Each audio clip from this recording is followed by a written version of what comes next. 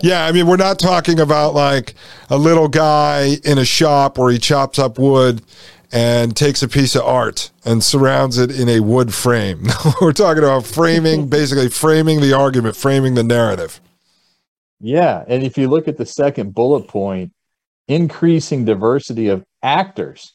You can't make this up, like Zelensky, right? Actors and approaches to mitigation. They're basically saying we need more cities and businesses and local communities to buy into our marketing framing. That's what they're saying. And of course, the last bullet point on the page, you got those all important dates down there in 2030 and 2050. Yeah, now let's just tell people real quick the sort of the quick, short history of IPCC. I don't remember when it was started, but it was spun out of the United Nations. It might have been back when they had the Earth Summit in 1992.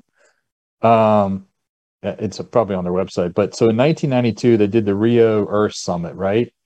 And that was where they introduced global warming, okay, which has morphed into climate change. And interestingly, there is a group that went down there. They were environmentalists, and Patrick Wood talks about this. But this group went down there to that Rio conference thinking, hey, this is going to be great. We're going to be with our peeps. And they came back and they were like, what? This is a scam. This is nothing but the rich get richer and the poor get poor. It's a scam. And they wrote a book. It's called Earth Brokers. People should go read it. So the IPCC came out of the UN. Yeah, and I've got it up here if you guys want to check it out. It's ipcc.ch. And it's the Intergovernmental Panel on Climate Change. It says it's the United Nations body for assessing the science related to climate change. And so if you guys want to go check this out, I think in one of those documentaries, were they not saying, because part of it I had on while I was working on some other stuff, but were they not saying that Margaret Thatcher, who was really trying to push for nuclear energy, ended up adopting what was at the time movement growing out of the left and used the whole climate change thing to push forward with that? And was she part of setting up the IPCC? She was more like the Al Gore type, but I think she was, I think she was part of setting it up. They needed a name to go with what they wanted to do to get buy-in. Okay, yeah, exactly. I thought I had heard that. I was like, wait a second, did I just hear that correctly? So as I said yesterday in the opening segment, the right and the left make a ton of money off this. And when you think about it, just in the typical political influencer grifting spheres that Maria Albanese is always talking about on the Thomas Paine podcast, the right-wing politicians and the PACs, the political action committees, they make money just by pretending to fight against it. So that's why it's a huge industry. So you'll have over the last 15 years, the left saying climate change, and the right says, no, climate change is fake, it's fake. They're making money and raising money. They use all this stuff in their campaign ads. They use this stuff in all of their campaign fundraising materials. So it's such a huge industry. Frankly, amazing. It's the distraction. When I talk to Maria, this is a distraction on purpose so that you're not paying attention to what the bankers are doing with climate and the CBDC that's coming behind the scenes. They don't want you paying attention to that. And left, right, I mean, go back to that 1992 Earth Summit. That's where they introduced Agenda 21. Well, President Bush signed the U.S. onto that in 1992, I think it was. And then Clinton, right after him, set up a cabinet-level position for climate. I mean, that's right and left, right? They're all in on it. Exactly. They're all in on it. Yeah, they're all in on it. They're all licensed criminals. And what was it? It was an interview recently. Legal Man on the Quash reviewed the interview between Megyn Kelly and Vladimir Putin. And Putin said, listen, believe him or not, doesn't matter to me. But it was funny because he's like a troll, too. I mean, he said, Why would we interfere in your election when we know that no matter who wins, Republican or Democrat, your country is always headed in the same trajectory? It never changes based on who the president is. It's just an illusion of change. But you guys are always headed down the same path, only in one direction. And so it's the same thing, like you just said. Bush assigns us into the Agenda 21, and then Bill Clinton installs this climate change person. It's just a continuation. I mean, we know the Bush family and the Clinton family are basically one and the same anyway, but it's always just this continuation. Yep. The only thing I had highlighted here is, when they're talking about increasing diversity of analytic frameworks and multiple disciplines, this isn't just science. Notice they put social sciences. Well, when I read that, I'm thinking the first name that popped into my head was Edward Bernays. Mm-hmm. Let's control the people. Yeah. No, and it's really interesting that, and I didn't do it for this reason, but yesterday when I was reviewing Introduction to Technocracy, the 45-page document written in 1933, basically the initial manifesto of this organized technocracy movement, that half the paper is about changing the basically socially engineering society and how the industrial boom allowed them to start to socially engineer, and they needed all this social change. So they're involving a lot of these social science guys because it's not just about how they were going to manage this system and make it equitable. It's about engineering society and getting them on board with this stuff. It's like the banks, right? The banking system runs on trust. This runs on trust and believe us. That's why I highlighted that social system thing. Oh, yeah. That's why one of the most important bumper sticker slogans that came out of the last 2.5 years under COVID land the high school theater production was trust the science. Because trust the science could have been the bumper sticker of the Technocracy Incorporated. It should have said Technocracy Incorporated, trust the science. Like if they had hashtags back then, that's what it would have been. The science is settled. Don't ask questions. Exactly. It's settled so much that we pay off all the scientists through the universities to get on board with exactly what they say. That was another interesting thing that came out of one of those documentaries. There was that guy talking about the scientist that was saying, if I wanted to study certain birds in Central Park or something like that, he said, there was like a 20-year period, he said, I would have to say studying these certain birds in Central Park under the threat of climate change, and I was almost guaranteed to get the grant. Exactly. But if he left that one phrase out, he wouldn't get the money. Exactly. That was brilliant. That's probably one of the best clips out of the whole thing. I think he was one of the guys that was on board with it initially and then realized it was a hoax. Yeah. Yeah, and the one guy that they put his name on the 2,000 names, and he talked about how he called him up and said, look, I don't know why you put my name on here. I disagreed with you. And they're like, well, you worked on it. He's like, no, I didn't. I proved you were wrong. It was the opposite. And they're like, well, we're going to leave your name on it. He had to go get a lawyer to call him to get his name off. Yeah. It's crazy. Yeah, I'm just looking at this as we're flipping through it because we're on this page. Again, this is summary for policymakers coming out of IPCC for 2022. This is just funny because we obviously heard this echoed everywhere on the news. You don't have it highlighted, but it's emissions of CO2. FFI dropped temporarily in the first half of 2020 due to responses to the COVID-19 pandemic. Well, of course, guys, they locked everyone in their home and they shut down all the supply chains. So, of course, there was going to be less CO2 emitted into the air. Like, that one is just hilarious. So why wasn't the solution just to keep us locked down and don't make anything anymore? No, because you're going to see in the chart after we get through this that the whole hustle is that these guys are allowed to pollute as much as they want as long as they kick a VIG up to the IPCC. So we're going to see that. I mean, it's the mafia, man. Maybe that's a premonition on their part where, eventually when we're locked in a pod and have a VR helmet on all day and we can't go anywhere, that chart comes to fruition, they're going to be like, well, you polluted the planet too much. We have to lock you down forever.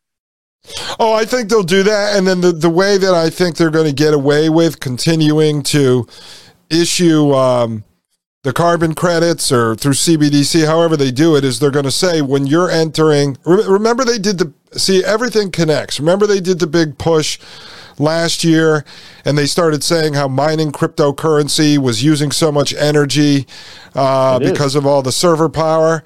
And so what they're going to do is when you're sitting in your 400 square foot pod with your VR helmet on and your transcranial stimulation helmet, tapping into your brain, and you're living and working inside the metaverse, they're going to say that generates and uses so much energy, therefore creates so much carbon. So that's how they're going to still be able to push that grift. I mean, it makes sense how they're going to do it. I mean, it really does, because as you see, even with COVID, there was a large percentage of us that remained quiet, but say refused to wear a mask or didn't get jabbed or boosted. But at the end of the day, man, most of us just kind of shut up.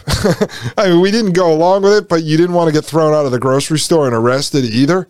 So they can push you into this system, but I think that's how they're going to do it. I mean, just so you know, I know you know a little bit about it, but the whole idea behind the energy certificates, because this will tie into what you're doing. So they surveyed the whole entire North American continent. Some plans, actually, they wanted to create the Technate, which is basically like the big country under Technocracy, from South America all the way up to the North Pole. And what they did is they measured... Europe is now. Yeah, and they measured all the output of energy needed to create all the goods. And then what they were doing is they were taking everyone over the age of 25 years old, and they would each get an equal allotment of these energy certificates to spend, whether you worked or not. So the way I kind of explained it to the audience is I said, think about this like Santa's workshop, right? So Santa gets up every day. He's the head scientist, and he goes to work with all of his elves, and the elves are the engineers, the machinists, the technologists that work for him. And now he's... Now he's gonna just... No, I like to think of Santa elves as the little black guy in Bad Santa. That was my favorite elf of all time. So they go to work on a shelf. You got to find it first. So yeah, exactly. So what you're supposed to believe is that they're just going to generate all these goods. They're going to create an abundance of goods at Santa's workshop.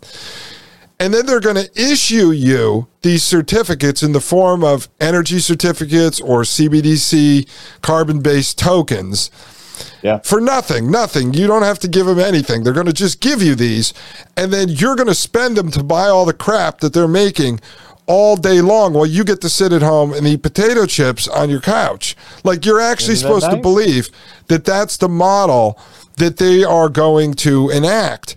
And meanwhile... Like I was trying to explain to people, how does anyone even buy into this, or has no one actually thought it through? Like, you don't hear a politician trying to explain this to people. It's just common sense.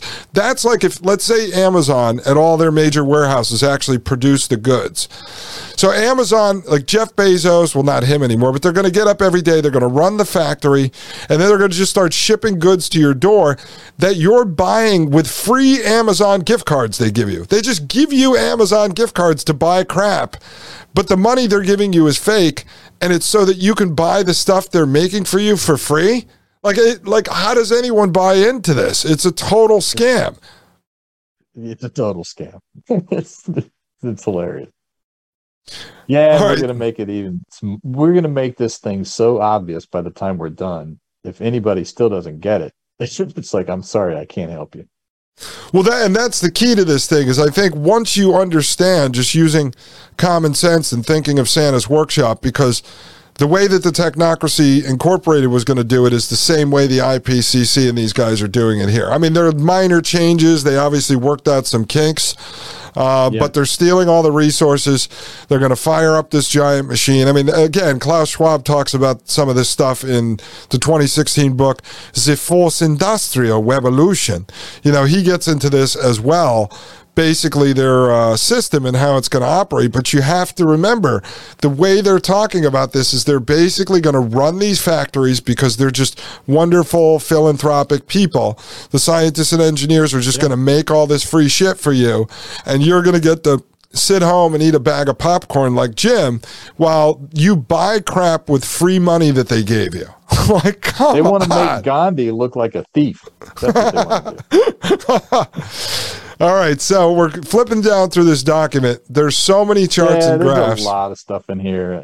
Don't get bogged down too much. Just keep going. I highlighted a few things I think in here.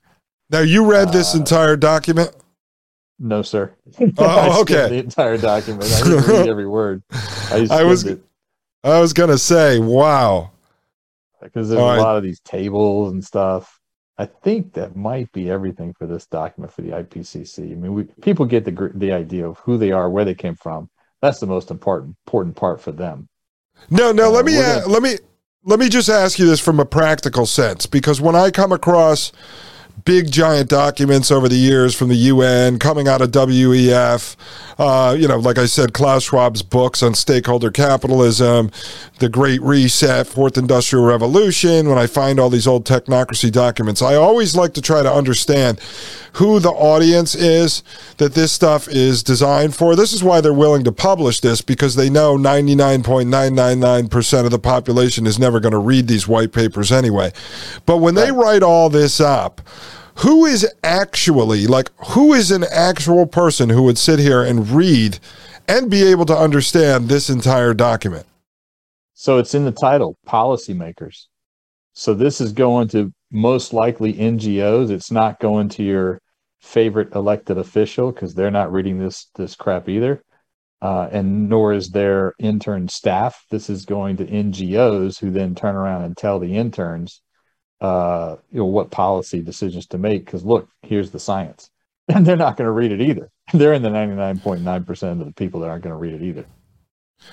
Right. So let me ask you this. On a document like this, because obviously you come across a lot of these when you're doing research for your business, how many actual physical people do you think it takes for them to put together a document like this? Like, it's obviously a collection of research from probably a lot of institutions and universities and think tanks, and then there's obviously a team of editors that go in and they're putting this together. It goes back and forth, right? I think it's hundreds. I really do. Yeah, hundreds upon hundreds of people. So right there, when we talk about this being a giant industry, just imagine the hundreds and hundreds of people that rely on making money off being these little policy wonks and these researchers that have to do all the work to put something like this together. And then when this gets handed down, like you said, to the NGOs, the non-governmental organizations, how many people do you think at the end of the day are actually reading this to the point that they have to understand it? What do you think? There's hundreds of guys that were installed into positions that are there to understand this. It's basically like marching orders, almost like an annual report, right, of where they are and where they need to go. Well, it's no different than any other industry where, all the regulatory bodies are captured. And so when there's a new rule coming in place to say, you can't make a dresser where if you open all the drawers, it's going to fall over on a toddler. So this new rule, well, who writes the rule? It's not the regulators. It's the furniture industry writes the rules and gives it to the regulators and say, hey, will this do? How about this? Will this do? So it's the industry that's writing this stuff to push it to policymakers, saying this is what we're willing to give up. This is what we're willing to do. Right. It's the same way a bill is written in Congress. Like, we know at the end of the day, it's a collection of all these lobbyists representing the big corporations that get together. They put it all together. It gets slapped together. Then they hand it off to the staffers and stuff in Congress. They put it together. And then the next thing you know, it's a giant bill that not one politician ever read, nor do they know what the hell's inside it. They just know that the lobbyists said they'll donate $100,000 to their PAC next election if they pass the bill. And then inside we find where the real poison pills are, but they make it almost impossible. Even if there was a real politician that cared about you, that actually wanted to read it, you have to say, guys, they're voting on 10 or 12 things every day. What do you think? It's like if I was there, like I could read 17,000 pages every day that comes across my desk and then be able to understand this. Man? You're slow. Yeah. But see, that's what I find to be amazing about this stuff is even someone like you that needs to understand it from an extent, like you said, you have to make sure that you're not making personal investments or you're not advising clients to make investments in an industry or a business model that you help create that isn't going to exist in 5 years or 10 years or 15 years. Like, okay, if they're really going to go into solar and wind and EV and gas is going to be gone, how long is this business model I have going to be viable for? But even you can't sit there and read that. If you have to understand it and report that back to your partner or your boss or your clients, I mean, like this document right here we're about to look at, guys, this is the IPCC impacts, adaptation, and vulnerability. I'm not looking at that one. I just provided it to you. I did not read that. Guys, this is 3,068 pages. Edited by, what is there? 1, 2, 3, 4, 5, 6, 7, 8, 9, 10, 11, 12 people with editorial assistance from another 20 people here. So there's like 36 people involved with this. This is Working Group 2 contribution to the 6th assessment report of the Intergovernmental Panel on Climate Change. Over 3,000 pages. Do you know how much carbon was emitted to create this document? Did these guys track the carbon output or the energy output? I mean, I will tell you, even Howard Scott, founder of Technocracy Incorporated, would be pissed off about this one, folks. I hope they track this. I mean, I got to say, though, I'm going to just flip through it a little bit because just so the audience understands it's watching this at pain.tv/gold. I mean, folks, this is 8-point Arial font here. There's got to be probably over 1,000 words on every page in this document. This is insanity. I pulled it open and I scrolled about as far as you are now, and I'm like, yeah, there's no way I'm reading this. Guy, like just the resources and references in here. This looks like an old encyclopedia you would pull off the shelf back in 3rd grade, and you go, "Oh my God, right. The teacher wants me to look at this." I mean, this is crazy. I'm at page 371, and the document is literally stalling as I'm flipping through it. So remember, the document we just went through was called the summary, which was 50-some pages. The summary was the summary of this 3,000-page document, which is why I did go through the summary. Wow. So let me ask you just an opinion here, because, I mean, this just gives you an idea how big this hustle is. Something like this one with 36 people just editing. Folks, that's editing. Those aren't the people that did all the research that went into whatever studies that they're including inside of this. Yeah, okay, so I used to have a marketing company back in my 20s, and we had a client. It was Harvey Malice Communications, and they had all the accounts with the Connecticut bioscience industry. So we had contracts to literally put a lot of this kind of stuff together, like these annual reports and all the brochures, just from the graphic design end. Oh, God. We used to do ones that were 100 pages, and we probably had 100 billable hours back then just on one of those. Just the graphic design that went into this. There had to be a team of 25 graphic designers working on this, probably for like several months. How long do you think it actually takes the editors that are collecting all this information to put something like this together? Is this a couple-year project? Months. I think it's months. Well, if they're doing it every year, then it's more updating, right? I think it's months for sure. If not, the initial one might be years, but this is months and months and months. Yeah, so if you look at the net of like the web of researchers. We've been talking for 10 minutes and you're still scrolling. I know. Well, that's why I'm doing it. I want the audience to see like how in depth this is. I mean, this just goes to show you how big the scam is, because first off, there is no one, not even in the industry, not even the people they want you to believe read this, like the policymakers. There is no one who could actually read this and understand it. Like, this is literally reading the Bible.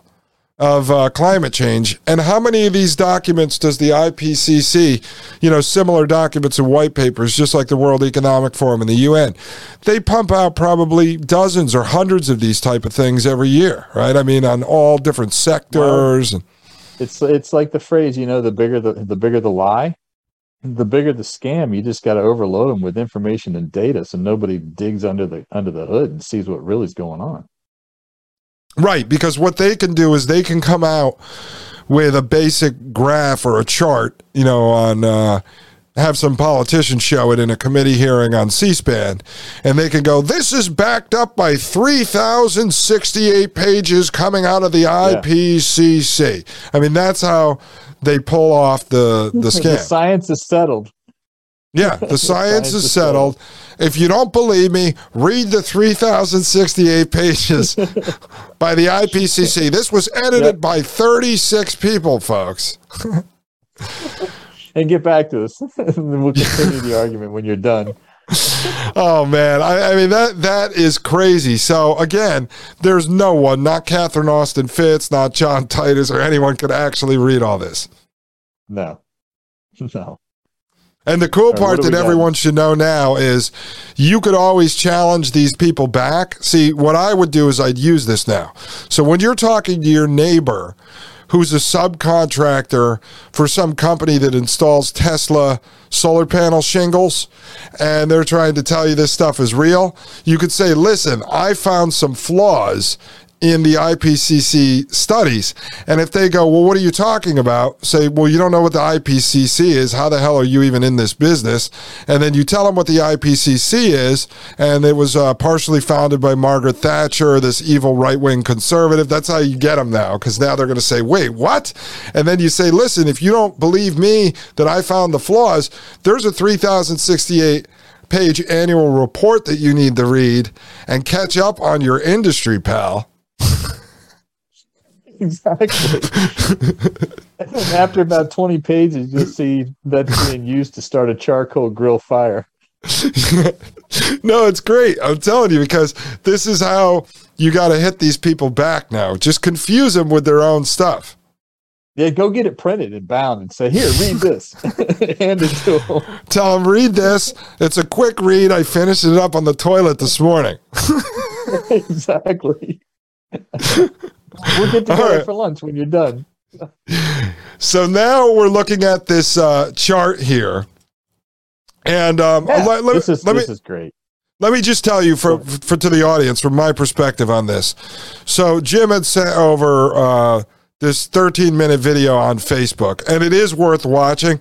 Of course, it's done by Dr. Shiva. A lot of people, obviously with the show, Grifter Network and everything else, it's fine. So ignore the messenger, listen to the message, because I had sent this over to Maria Albanese and said you should watch it, and that was her first thing. But this is why, again, I read all this stuff that comes out of the left. I ignore the messenger because 99% of what these guys talk about is accurate.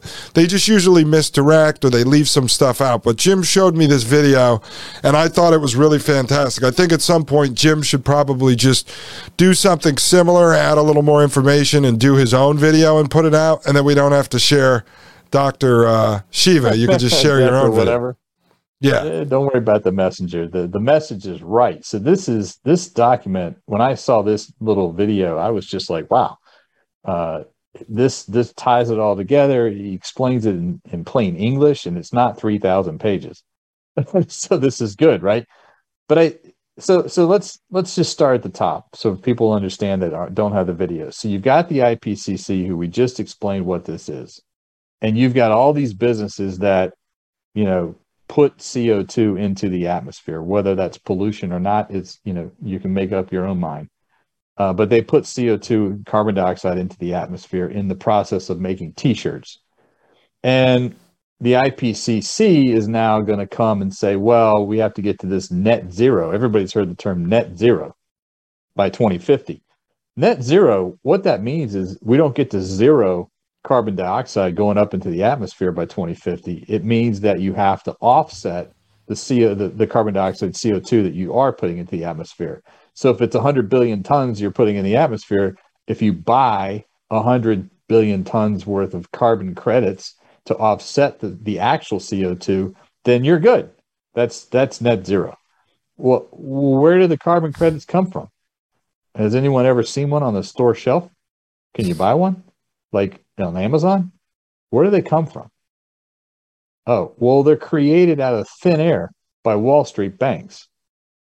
And they're delivered through the IPCC, who puts a little, gets a piece of the fee. But the Wall Street banks create these things literally out of thin air, like they created credit default swaps to collapse the mortgage industry. It's the same thing. It's nothing. It's made up. It's literally made up. Of course, the math behind it comes from the technocrats that you've been going over. Okay, so that's the basic scheme on the top level. Well, where does the Paris Climate Accord come in? Well, the IPCC then goes and creates this Paris Climate Accord, and that's the marketing division of getting this sold, if you will, right? It's kind of like the World Economic Forum is the marketing arm of the bankers to roll out the total control system. The Paris Climate Accord is the marketing of this carbon credit scheme. And they go to the US and they say, hey, you have to set up this green fund. You got to put $100 billion into it. And where does that money go? Well, that doesn't go to like solar panels. It goes to all these NGOs that are connected to all the politicians in 180 countries that basically bribe all the politicians in those countries to say, yeah, sign on to the Paris Climate Accord agreement. And that's what that is. It's literally the Paris Climate Agreement is nothing but a marketing arm of this carbon credit scheme. And it's a scheme. That's the diagram we're staring at.